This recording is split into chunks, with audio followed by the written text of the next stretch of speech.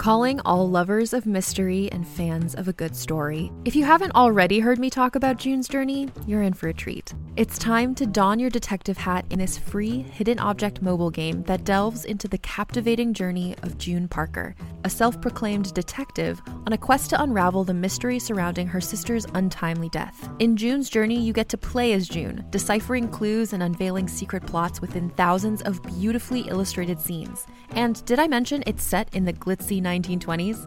New chapters are added weekly, so you will never run out of new thrills to uncover, and you can also personalize and decorate your very own Orchid Island where the story takes place. How sharp are your detective skills? Find out when you download June's Journey on your Android or iOS device, or play online via Facebook Games. Your detective journey awaits.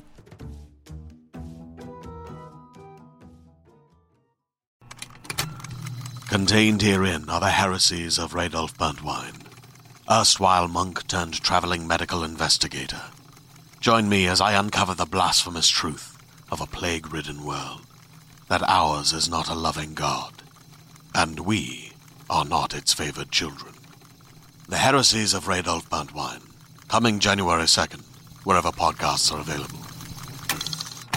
Hey everyone, this is John Roca, 1/3 of the Geek Buddies, with this awesome ad for you. If you like this show and you want to make your own, and some of you have reached out and asked us about making your own podcast, well, let me tell you about Anchor. It's free. There's creation tools that allow you to record and edit your podcast right from your phone or computer. And now you can even add any song from Spotify directly to your episodes. The possibilities are endless for what you can create, whether it's music analysis, your own radio show, or something the world's never heard before. Go ahead and let your freak flag fly.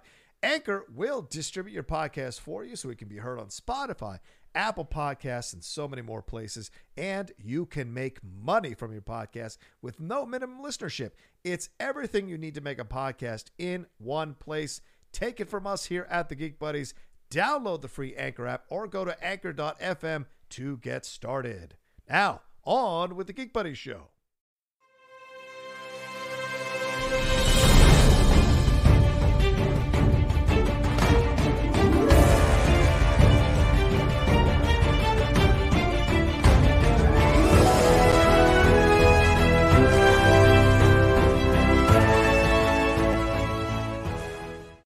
Welcome, everyone, to another review episode this week on the Geek Buddies! Hey! Apparently, it's our Fosse episode for the Mandalorian there. Yeah, a little bit of the Heiress. That is the name of it, Chapter 11.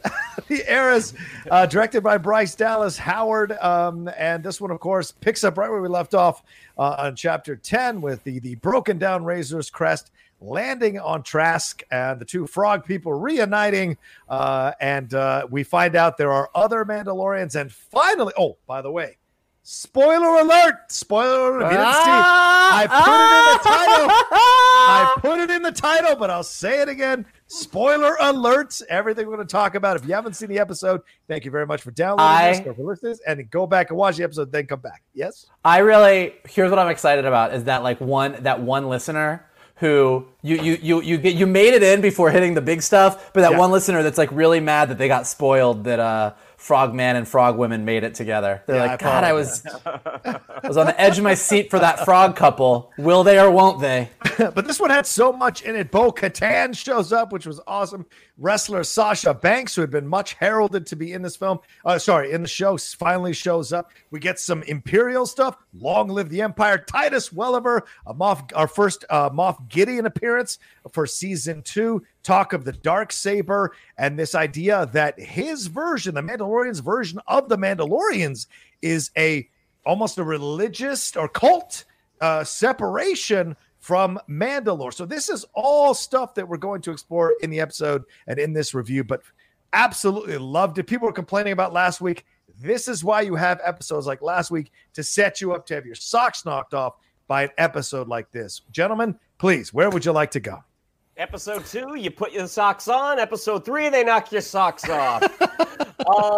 Dude, this was the type of episode that I think every person who started watching this is one of the episodes they've been waiting for. Yeah.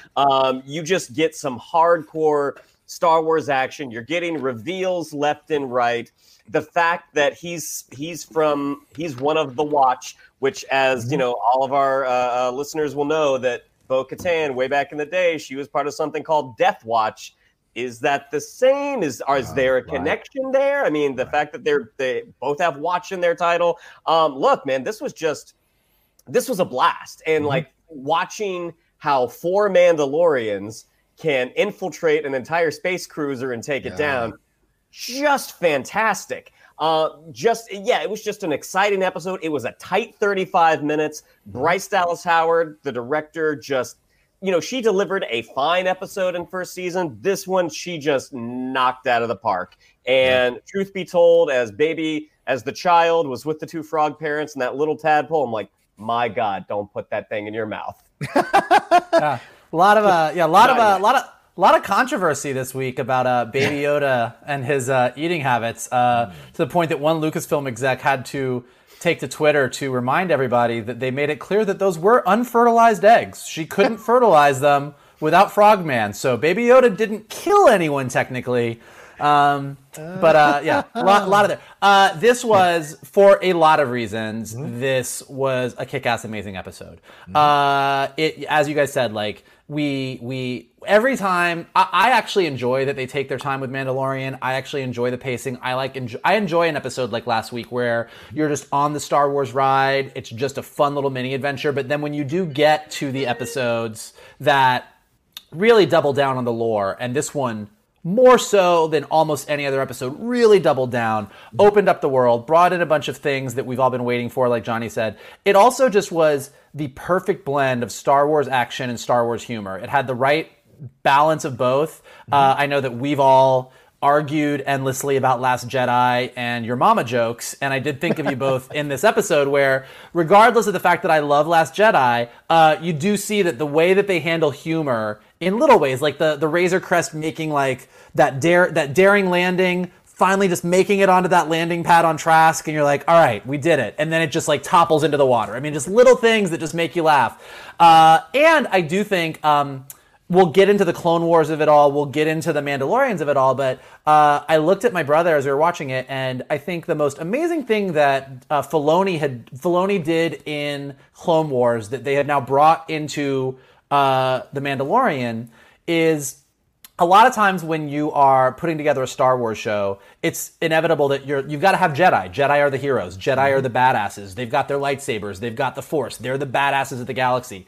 And Dave Filoni has successfully made Mandalorians as cool and as badass as Jedi. That I could watch an entire series of Mandalorians flying around, being fucking badass and kicking ass, and I don't need to see a lightsaber, and it still feels 1,000% like Star Wars. So it was amazing. Tons to get into in the details, but overall, this was definitely one of the top episodes of both seasons so far. Absolutely. I mean, seeing all the Mon Calamari made me laugh. Seeing all the Corrin made me laugh. We got introduced to the Mama Core, whatever the hell the Mama Core is, scared the living shit out of me. And then we get into more of what happens here between this. Look, this sect of the Children of the Watch and her clan Kryze. So the Children of the Watch are kind of just some sect that we have not really known a lot about until now. It's why there were so many questions. Had we known about them earlier, people would have been like, oh yeah, they're wearing their masks. That's what this is. So there was a lot of questions. Obviously, we've asked them. Other people did. Like, why are Mandalorians wearing helmets? We knew they weren't. So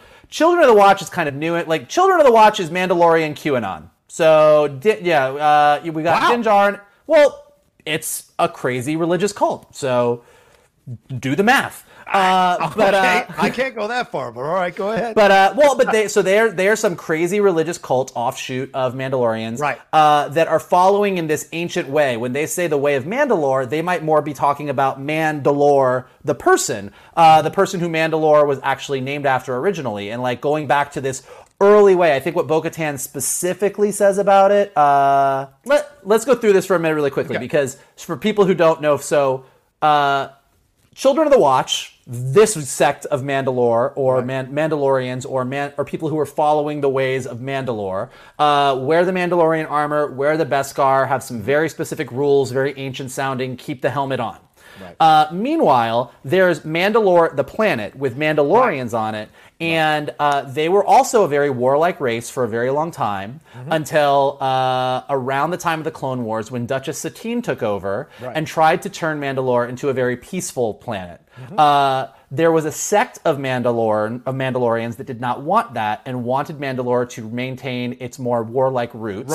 And Bo-Katan was a member of that group, which was called Death Watch.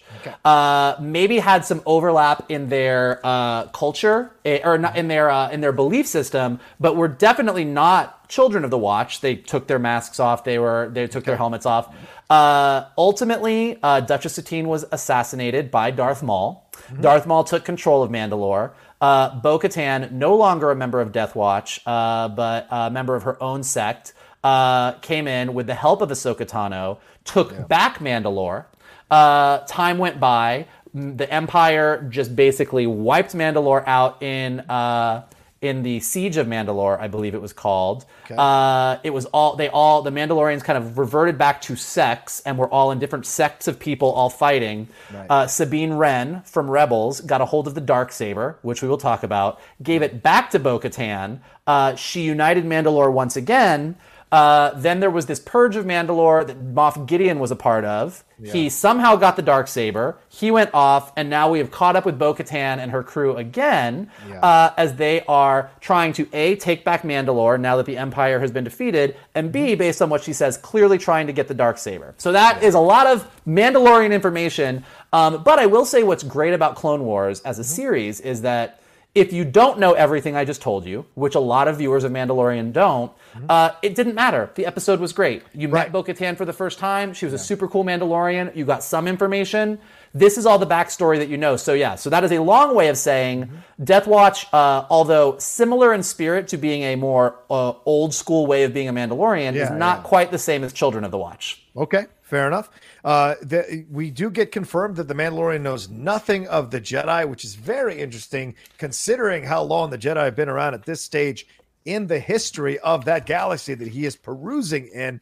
But Bo-Katan tells him that she can lead him to one of their kind, one of the Jedi, but then they recruit him to do this mission first. Once again, this is very similar to some of you who may have watched old 70s shows. This is very similar to how stuff like The Incredible Hulk and all this stuff, like as soon as you're searching for something, or Kung Fu, it's like, yes, I'll help you find this, but you got to help us do this first and blah, blah, blah. So they recruit him into this mission to go onto this freighter and relieve them of the cargo. And that's where we get and meet Titus Welliver and the Empire. Look, Long Live the Empire is very interesting because at this point, Mike and Shannon, the Empire's been defeated. So certainly, just like the sects of Mandalore are here, the Children of the Watch, there's also these sects of the Empire that are still around and still trying to do something and still come back into prominence or come back into power. And it seemed like that Long Live the Empire, that's a kamikaze order. Like, Long Live the Empire, take it down. Like, we are not going to let these people, especially this person, get this thing, the Darksaber that she wants so badly. That is more than just a weapon, it's a symbol. Yep. This is about 5 years after Return of the Jedi, so the Empire has been defeated, but that doesn't mean that every Imperial Star Destroyer just automatically poofs and disappears. So, we do know that in these 30 years between Return of the Jedi and The Force Awakens, the Empire is destroyed, they are defeated, the New Republic takes over. The New Republic sort of makes a deal with the remnants of the Empire. It's like, we're going to let you go do your thing, but don't do bad shit, which is really a horrible plan. Of course. Princess Leia thinks it's a horrible, or General Leia thinks it's a horrible plan, which is why she goes and forms the Resistance. But so we are seeing the beginnings of that. We see Moff Gideon at the end of season 1, and now in season 2, you see that he does have Imperial officers. He has stormtroopers. They are off doing things. There's probably other groups of Imperials off trying to do things. And at some point, and maybe we'll get into this season, maybe we won't, we will see that the remnants of the Empire kind of go into hiding, go do their thing, and go off and slowly build what will eventually become the First Order. So it's cool to see that. It's cool to know that even though we don't have the Empire as we've known it in the past, we still have stormtroopers and Imperial officers. Like they're still going to get to be the big baddies in the Star Wars universe, which is fun. And honestly, seeing a bunch of Mandalorians land on an Imperial ship and just go to town on a bunch of stormtroopers, like this is what Star Wars fans are made for. Like this is what we want to see. It was beautiful, a beautiful thing. Well, and one of the coolest things that, I mean, we've seen somewhat in the Clone Wars, but using the jetpack not just as a means of transport, but as you were able to weaponize that. Like I believe it would have been Sasha Banks' character who uses the jetpack to kind of do this spin midair to land and pop, pop, pop, pop. It's really, really inventive fight choreography. Yeah. Which I think when you're trying to prop up someone like, we in the Star Wars universe, we have the Jedi. We've seen the coolest of the cool. It's like, okay, how can we make, as Mike had said earlier, how can we make the Mandalorians just as cool as the Jedi? And it's like using everything at their disposal. Well, and I will tell you this. I mean, Bo-Katan, she is in an obsessive desire to get that Darksaber back. We have that reference to Empire Strikes Back when he says you've changed. I think it's Empire or Return of the Jedi, where he says you've changed the terms of the deal. It is Empire Strikes Back. He says it to Lando. Now I was waiting for her to say, "Pray that I don't change them again" or whatever, but she didn't. She said, "This is the way," which is like essentially saying this is the new way. So I love that exchange. Those little and even I saw shout out to Alex Damon on Star Wars Explained. That repurposed AT-AT that they used to grab the Razor's Crest might be a wink to Solo, her father's film that her father directed. So maybe Bryce doing a little wink. Oh, that's right. Yeah. Not only is that a great wink, if it is, but it's also I loved the repurposed AT-AT as pulling the Razor Crest out of the water, because that's a great little bit of world building. It's little ways like that they remind us that this is 5 years after the Empire, and there's no reason that a bunch of people wouldn't have taken a piece of an AT-AT and been like, you know what? Let's use this for this instead. Like, it's those little details that really make Star Wars feel like a lived-in universe, because they've really put the time in to think about this stuff. And it's really exciting. Let me ask you guys. Oh, sorry. Well, no, I was just going to say, thinking about the state of the Empire, like I think we had talked about in season 1, especially on Navarro, those stormtroopers looked a little worse for wear. I mean, their armor was very dirty. The actors that they had in looked exceptionally skinny, which is what you want when you're casting someone to put on armor. Is you don't want them to look big and bulky, but you get these skinny guys. So already the fact that they were in the army, in the armor and look skinny, it's like, okay, these have to be really small guys. But then you have Titus Welliver pop up. Yeah. And especially in the original trilogy, the appearance of the Imperial officer, it's very crisp. Mm-hmm. Most of them were British, but you have this very crisp, very, tucked up appearance. Whereas Titus Welliver, this is a man who you can look at and be like, oh, this man has been in the sun a lot. This is a weathered dude. Yeah. And just the fact like, oh, this is someone that's in charge now, that the Empire, they're working with what they have, which is not what they used to have.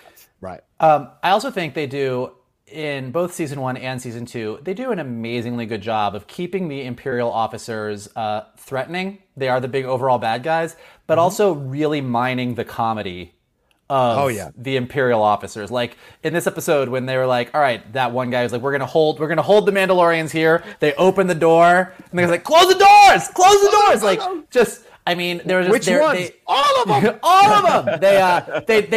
They've really found this great balance in keeping the stakes real, keeping the threat there, and knowing how to like keep the comedy turned up. I mean, like did a really great job. Like you had these Imperial officers on this ship, and they were the threat. The Mandalorians were fighting them. The Mandalorians were doing a really good job of taking them out. And right after you have that super comedic moment where they end up just blowing all of those guys out of the cargo hold, and you're like, God, Imperials, what losers they are. Like these guys are horrible. And at exactly that minute, the hologram on the dash opens up and it's Moff Gideon. And it's a great way of going, oh, we can have fun with the Imperials. We can make fun of them. We can make a joke as the other Mandalorian, Axe Woves, the male Mandalorian that's with Bo-Katan, kind of says, they couldn't hit the side of a bantha. We can make those jokes, but then Moff Gideon shows up and you're like, oh, no, wait, they're still badass too. And that's it's great to keep that balance. You're right, Mike. And it's always been, right? For as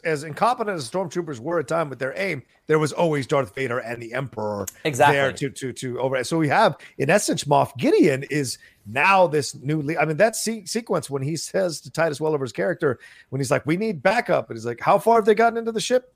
You should have known that's off the table by now. And this idea, there is a ruthlessness to survive because they no longer are playing games. And Moff Gideon having the Darksaber, Moff Gideon being the focus of this, proves to me, that we're going to have him be a really cemented, strong badass that we've been missing in Star Wars for a little bit of time. And also because I Orson Krennic never scared me. I mean, I don't know about other people. Orson Krennic never scared me, but Moff Gideon does. I think he brings the right kind of ruthlessness and even keel approach to everything that makes you even more worried about what he might do to survive and win. Yeah, Krennic was like that guy at the office who's just running around, kind of trying to tell everybody that he should get the credit, but literally everyone is ignoring him. Like you're Dwight. like, yeah. He's Dwight. He was Dwight. Krennic is the Dwight of the Star Wars universe. So you're like, yeah, I'm not super upset about this. Okay, let's take it easy on Jim Mendelsohn. Krennic has some great moments in Rogue One. He does.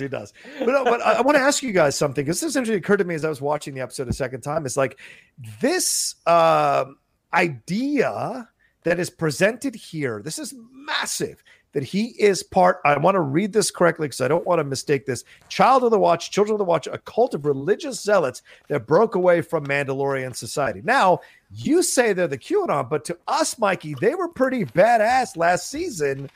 So to all of a sudden start to undercut their power or their let me rephrase. Is dangerous. Let me rephrase. No, I'm asking if the show is doing that. I'm asking if you. The show is Bo-Katan's attitude. Yeah. Bo-Katan's attitude about the Children of the Watch is definitely like, y'all are QAnon. Mm-hmm. I'm not saying that the Children of the Watch are not badass, because they were most definitely badass. Yes. But what I am saying, which I thought was funny, is like, he's like, you guys don't take your helmets off.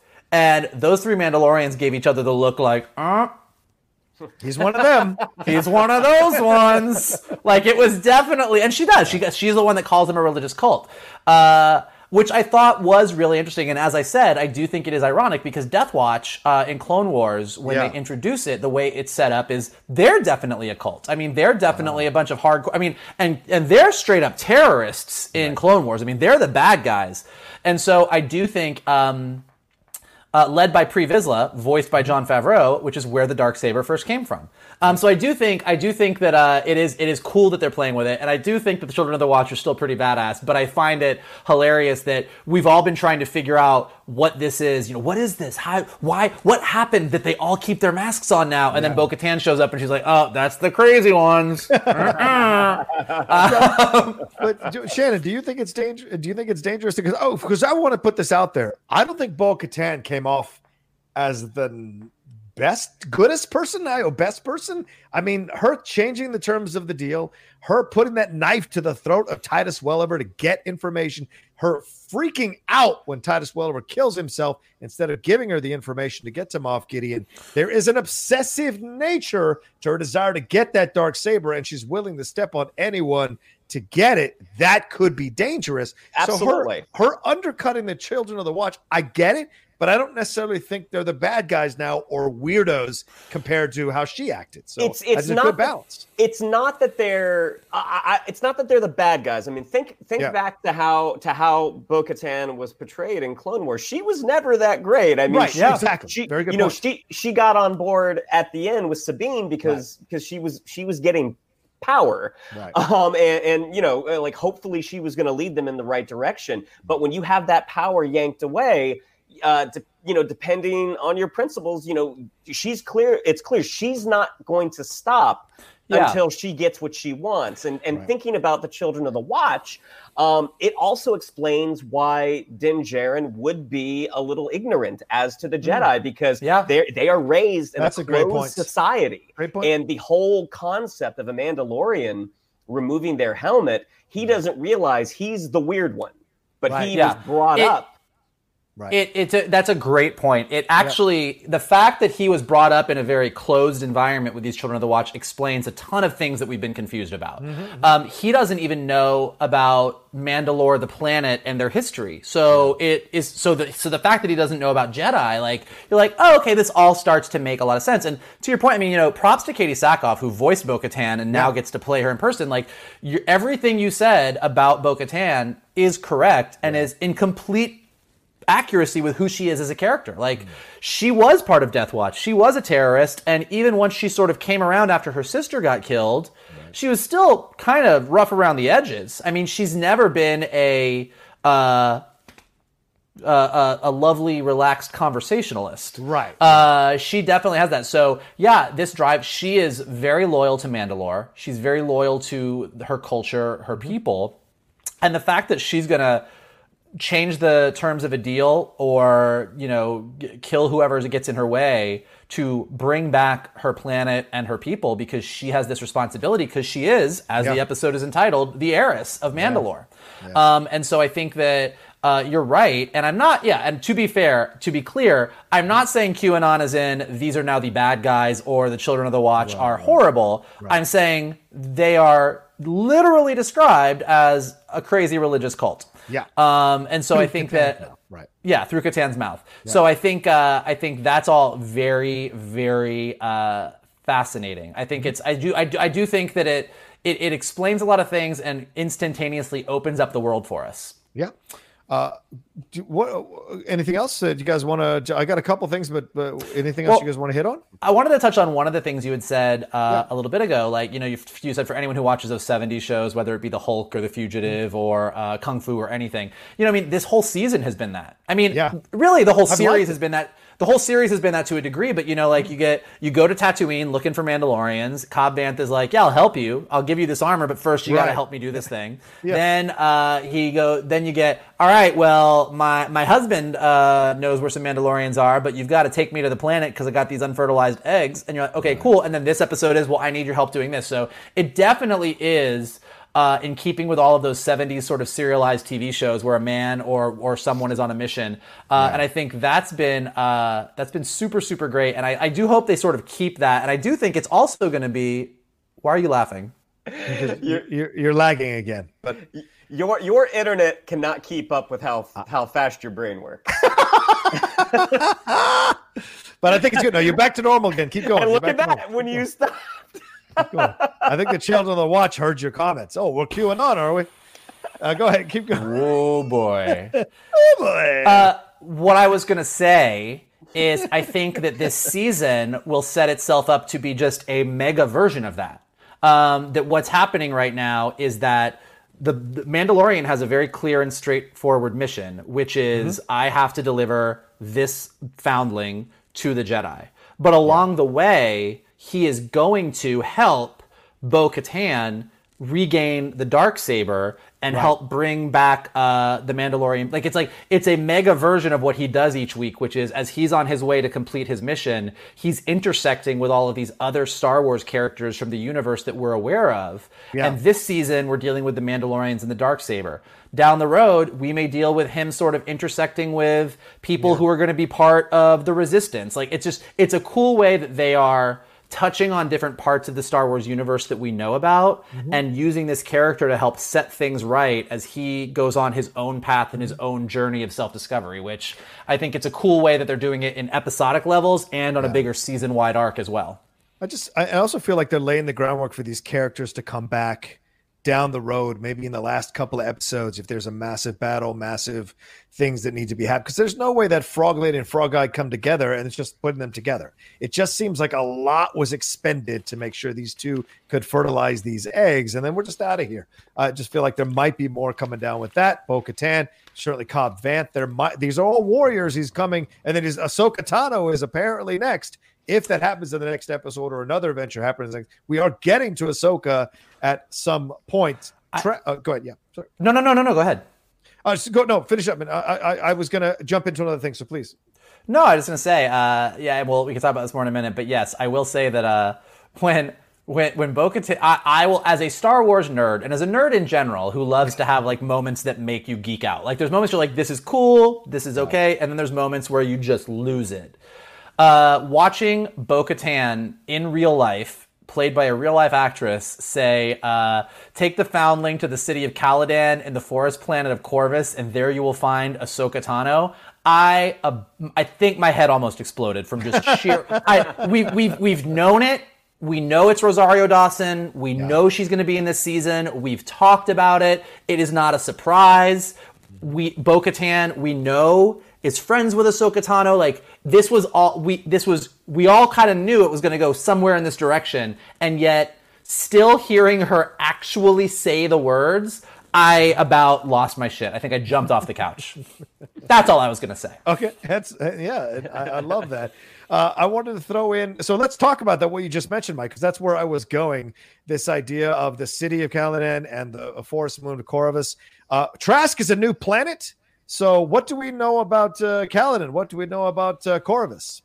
As much as we knew about Trask. Yeah, no, this is interesting. They're taking the chance to present new environments, new planets, and have us explore them. I'm excited about it, and it's another forest moon. You know, all of us immediately think of Endor, but this is new one, and now this could be fascinating. So, what do we think Ahsoka Tano has been doing? Is she pulling the Luke? Has she been keeping to herself, meditating, studying, becoming a master, or is she leading some kind of village or civilization? What do you think she's doing? I think no, I didn't. I know that once I dive in, my internet starts lagging because my brain starts going so fast. So I just trying to take my time with this one. But there's been rumor after rumor that whether it be a live action spinoff or an animated continuation, that Filoni is not done telling his story on Rebels. That there's more to Ezra Bridger's journey. There's more to all of this. There's more to what happened to Grand Admiral Thrawn potentially. They always play coy with it. Like the flow, oh, well, there's no more Rebels, but you never know what's in the future. And like, there's a lot of non-answers about what's going on. And I think that we know that at the end of after the Battle of Endor, Ahsoka and Sabine Wren went off to look for Ezra Bridger, who is another Jedi / not Jedi. Yes, right. Allowing Luke to be the last Jedi, but like the Return of the Jedi. But we know that they go off. We don't know if right now is her time on Corvus, is this prior to her finding Ezra? Has she already found Ezra and returned and is settling down? But other than that, like Ahsoka's story is sort of wide open. So I think this is another opportunity for both Filoni, who has sort of charted Ahsoka's course thus far, and now Favreau, to sort of clue us in on where one of these Star Wars fan favorites is and what's going on with her. So I'm assuming that when we meet her, we'll get a little bit of context on whether she was successful on the Ezra thing, whether she hasn't succeeded on that yet. And that could lead us into Disney Plus and Lucasfilm announcing a new animated series that's a follow-up to Rebels, or this is going to be part of the story that weaves in. Because as we said before, I mean, Filoni and Favreau are charting the future course of Star Wars. What happened in episodes 7, 8, and 9, I think ultimately will be beloved by some and will be characters and storylines that will be used in future Star Wars tales and new characters. But this Ahsoka Tano story that takes us from Anakin all the way post Return of the Jedi and Din Djarin and Bo-Katan and these new characters, I really think they're the future of Star Wars. And I think when we do meet Ahsoka Tano in person, whatever she's doing and wherever her path takes her is the path. This is the way. This is the way for Star Wars. This is the new way, absolutely. I love, and listen, I'm going to tell you something. I know there were rumors about a Boba Fett spinoff. Give me a Bo-Katan spinoff. I'll watch that over a Boba spinoff 100 times out of 100 right now at this point, because I've had way more time of Bo-Katan in Rebels and in Clone Wars and other places and here than I've had with Boba. So I would, because Katie it's that rare thing. And Mike, you know this, you and Shannon as well. You guys both work in animation. It's rare when the person originates the voice and then gets to do it on camera and is just as badass on camera doing the live action version of the animated character that they voiced. It's really rare. And she kills Has it ever happened? I don't know. I'm trying That's a to good think. question. I don't know Kevin that you've Conroy ever in this crossover. Technically. But yeah, look, 100%. She looked great. The Mandalorian armor looked great. Like, oh my god, the blue and all that. Oh, it's badass. They truly looked like they had stepped off the animated screen and into live action in a way that I've very rarely seen, and it was a joy. And yeah, look, I'm with you. Like, there's also everybody hopes Cobb Vanth comes back. Yep. We have this sort of Boba Fett, or in John Roca's world, is this Boba Fett question mark character? But we have that was kind of left open-ended. We've got Moff Gideon. We've got Bo-Katan and the Mandalorians. We're going to get Ahsoka Tano. We've got this bigger idea of what the Empire is doing. And so I would not be surprised if, to Johnny's point, we do see these things. And look, there's nothing that couldn't say, wherever Boba's head is at, which is wide open and we don't know, maybe he goes off with the Mandalorians at the end. Maybe we do get a Boba Fett spinoff where Bo-Katan is in it, or a Bo-Katan spinoff where Boba Fett is in it, and maybe they all join together. And like, if that was the direction they went, I'd be fucking here for that. Or Boba and Bo-Katan if that is Boba, have a conversation about the history of the Children of the Watch that really kind of opens Dinjarin's eyes about everything there as well. And once again, here we go. There's Boba, Bo-Katan, Cobb Vanth, maybe the Frog People. I feel like we're leading to an epic battle at the end of this season with all these warriors involved in some way, shape, or form, including the Jedi. Remember, he ran across 2 Jedi. I don't know. I don't know about the Frog People. I feel like they're going to be just off raising their kids. We had Ewoks. I'm just saying. Don't you come for the Ewoks? Oh, aren't they cute? I feel like we're definitely going back to Tatooine this season. Oh, yeah, maybe. Because I think they want to use Cobb Vanth. I think at this point, why Boba has stayed on Tatooine is not. Mm-hmm. I don't think it was a choice. I think these are the cards he's been dealt. Right. I would be really surprised if they don't go back to Tatooine in some function or in some capacity. And Boba's got to see Ahsoka. Boba's got to see that kid. Like the pieces have just been set up very particularly. Yeah. So I mean but as we've discussed, I mean, Filoni and Favreau, you think they're going one way, they might go the other. Yeah. But I think they're going back to Tatooine this season. As far as geek moments go, they might be going back to Tatooine, but it just now occurred to me. Mm-hmm. Boba Fett, when he went to drop off Solo to Jabba the Hutt, he parked Slave One somewhere. Like, we don't know where Slave One is. Like, he parked it. He parked it in a garage somewhere, and then he fell in the Sarlacc pit, and it's sitting in a garage. If we have an episode where some shit goes down, and all of a sudden the Slave One comes out of hyperspace, everyone will fucking lose their shit, and I think that's a strong possibility. That's a lot of credits. That's a lot of days you leave that car in that garage. That's I mean, yeah, it's like in the garage. I mean, it's like when I go to the Grove and I go see a movie, but then also get dinner, but then do some shopping, and then I go to put my little ticket in, and it's that'll be $25. Like it's that. As Boba's dealing with that, but 5 years. Yeah. Well, yeah. And think about Planet Burning Man and Rise of Skywalker, how that one dude ship sat there for 25 years. 25 years. Touched.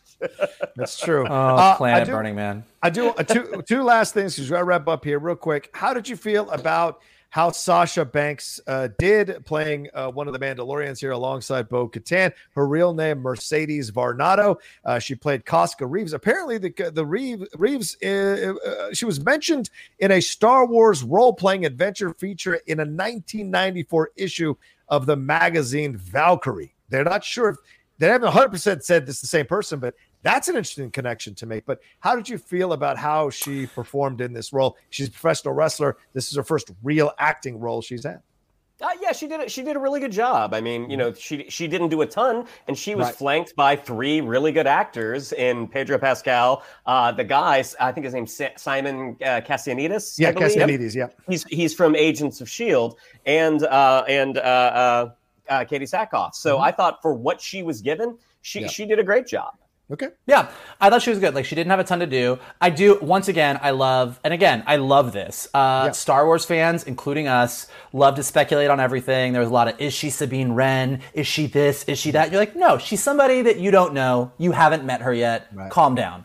But I think that's great. I love that we get to spend time wondering, and I love that they always throw us curveballs. Yeah. But I thought she did great. I thought the three of them as a unit, she didn't have a ton of lines. Her character isn't like hugely developed, but I think for all three of them, they had a lived-in feeling. Yep. You really felt like these three had been going through the shit together. They worked as a team. It didn't feel weird.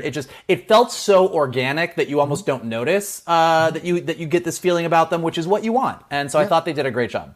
Yeah, all of us who obviously know acting or been exposed to acting or studied acting, like, you can overdo moments when you're not speaking, and she didn't do any of that. She was very in the moment, very real. I mean, even her up and down looking at the Mandalorian like he's short when she walked by, I thought that worked really well for what she was doing, because she's a badass. So why wouldn't she lick him up and down a little bit? One last thing, this a planet that we're going to, according to some sources I'm seeing here, it is a planet in Corvus Minor, a solar system in the outer rim of the Star Wars galaxy. It is worth noting that Corvus, and this is from Inverse, so I want to give them credit, it only exists in the non-canonical Star Wars Legends, where it was considered so unimportant that on Palpatine's orders, every Imperial Palace library had a fake encyclopedic collection titled The Complete History of Corvus Minor that actually held a secret blaster, because no one would actually want to learn the history of Corvus. So fascinating stuff to go dive real deep into the lore of Star Wars. And again, I mean, we can't say it enough. In every single way, the nerdery of this show and the nerdery of Clone Wars, which Filoni did, has helped make this feel like this is Star Wars. Yeah. This is Star Wars in a way that other people have tried to do and have failed, and they do it so effortlessly. And it is with pulling something from the Star Wars Legends, the name of a planet, a character, like pulling the Cobb Vanth, or using the same sound effects for the crate dragon that Obi-Wan Kenobi used in Episode 4, or even with this episode, like there's little things like the alarm that they use on the Imperial ship is the exact same alarm that we first heard on the Death Star. Like, it's the exact same noises. And the way that they don't try and rewrite history, they don't try and rewrite the rule book for Star Wars. They use everything that's there to make this world feel like Star Wars, and yet at the same time are moving the story forward with new characters and new ideas and new worlds that we haven't seen before. And I just can't state enough from a storytelling standpoint, particularly on a brand as big as Star Wars, how hard that is to do and how easy they're making it look, which is absolutely amazing and fascinating. Yep. And agreed. What I really love about that history that you talked about, John, how in every Imperial library inside this unimportant book is something very powerful. Yeah. At the real planet now, this planet that might not be that important, there's something powerful residing there in Ahsoka Tano. Yeah, or it's a means of deception as well, right? What you think is one thing is actually something way more dangerous. So and she, in that respect, they are very much in keeping with.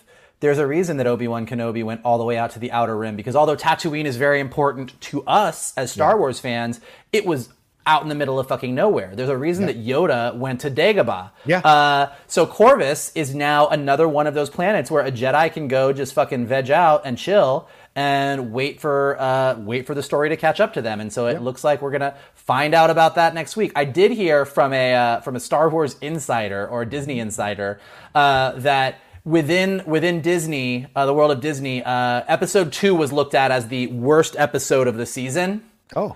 And that everything from Episode 3 on is like gold. So. Awesome. So from all intention, like, it seems like we're getting on this train now with the Heiress, and I have a feeling like this is just going to be fucking bonkers for the rest of the season. Yep, I'm looking forward to it. I hope your internet holds up as we do these reviews for every episode of this season, Michael Vogel, because we need your knowledge on this show. It's not going to happen. Not going to happen. let's wrap up here. I got to jump on to a next show. Shannon, what do we got to tell him, my man? Yeah, if you'd like to follow us on social media, on Twitter, it's at @geek_buddies, on Instagram at @the_geek_buddies. If you'd like to follow me on social media, on Twitter, it's at Shannon_McClung, on Instagram at Shannon the Geek Buddy. If you would like to follow Mr. Vogel, it is at MKToon. If you would like to follow Mr. Roca, it is at The Roca Says. And Mr. Vogel? If you have any knowledge of how the internet works and you would like to come over to my house, my address is... look, we love the conversation. These Mandalorian reviews have been great. We love to hear what you think. So definitely hit like below, subscribe to the Outlaw page, leave us some comments. What do you think's going to happen? What were you excited about this episode? If you are listening to us on Anchor or Spotify or Apple Podcasts, leave us some stars, leave us some rankings, leave us some comments. It always helps us move up so more people can find us. And most importantly, share this on Twitter, share this on Facebook. If your friend is confused about what's going on in Mandalorian, send them a link to this episode. The more people that join in on the conversation, the longer that we will be your geek buddies. There you go. That's a good. I couldn't put it better myself. Thank you, gentlemen, and thank you all for watching this. And don't forget to share it with everybody that you know. And please give us some love. Give us some love. We're trying to get more and more views on these reviews, and we love doing them. So don't be remiss in sending it out. And come back and join us again next week as we do another review here for the Geek Buddies. Hey!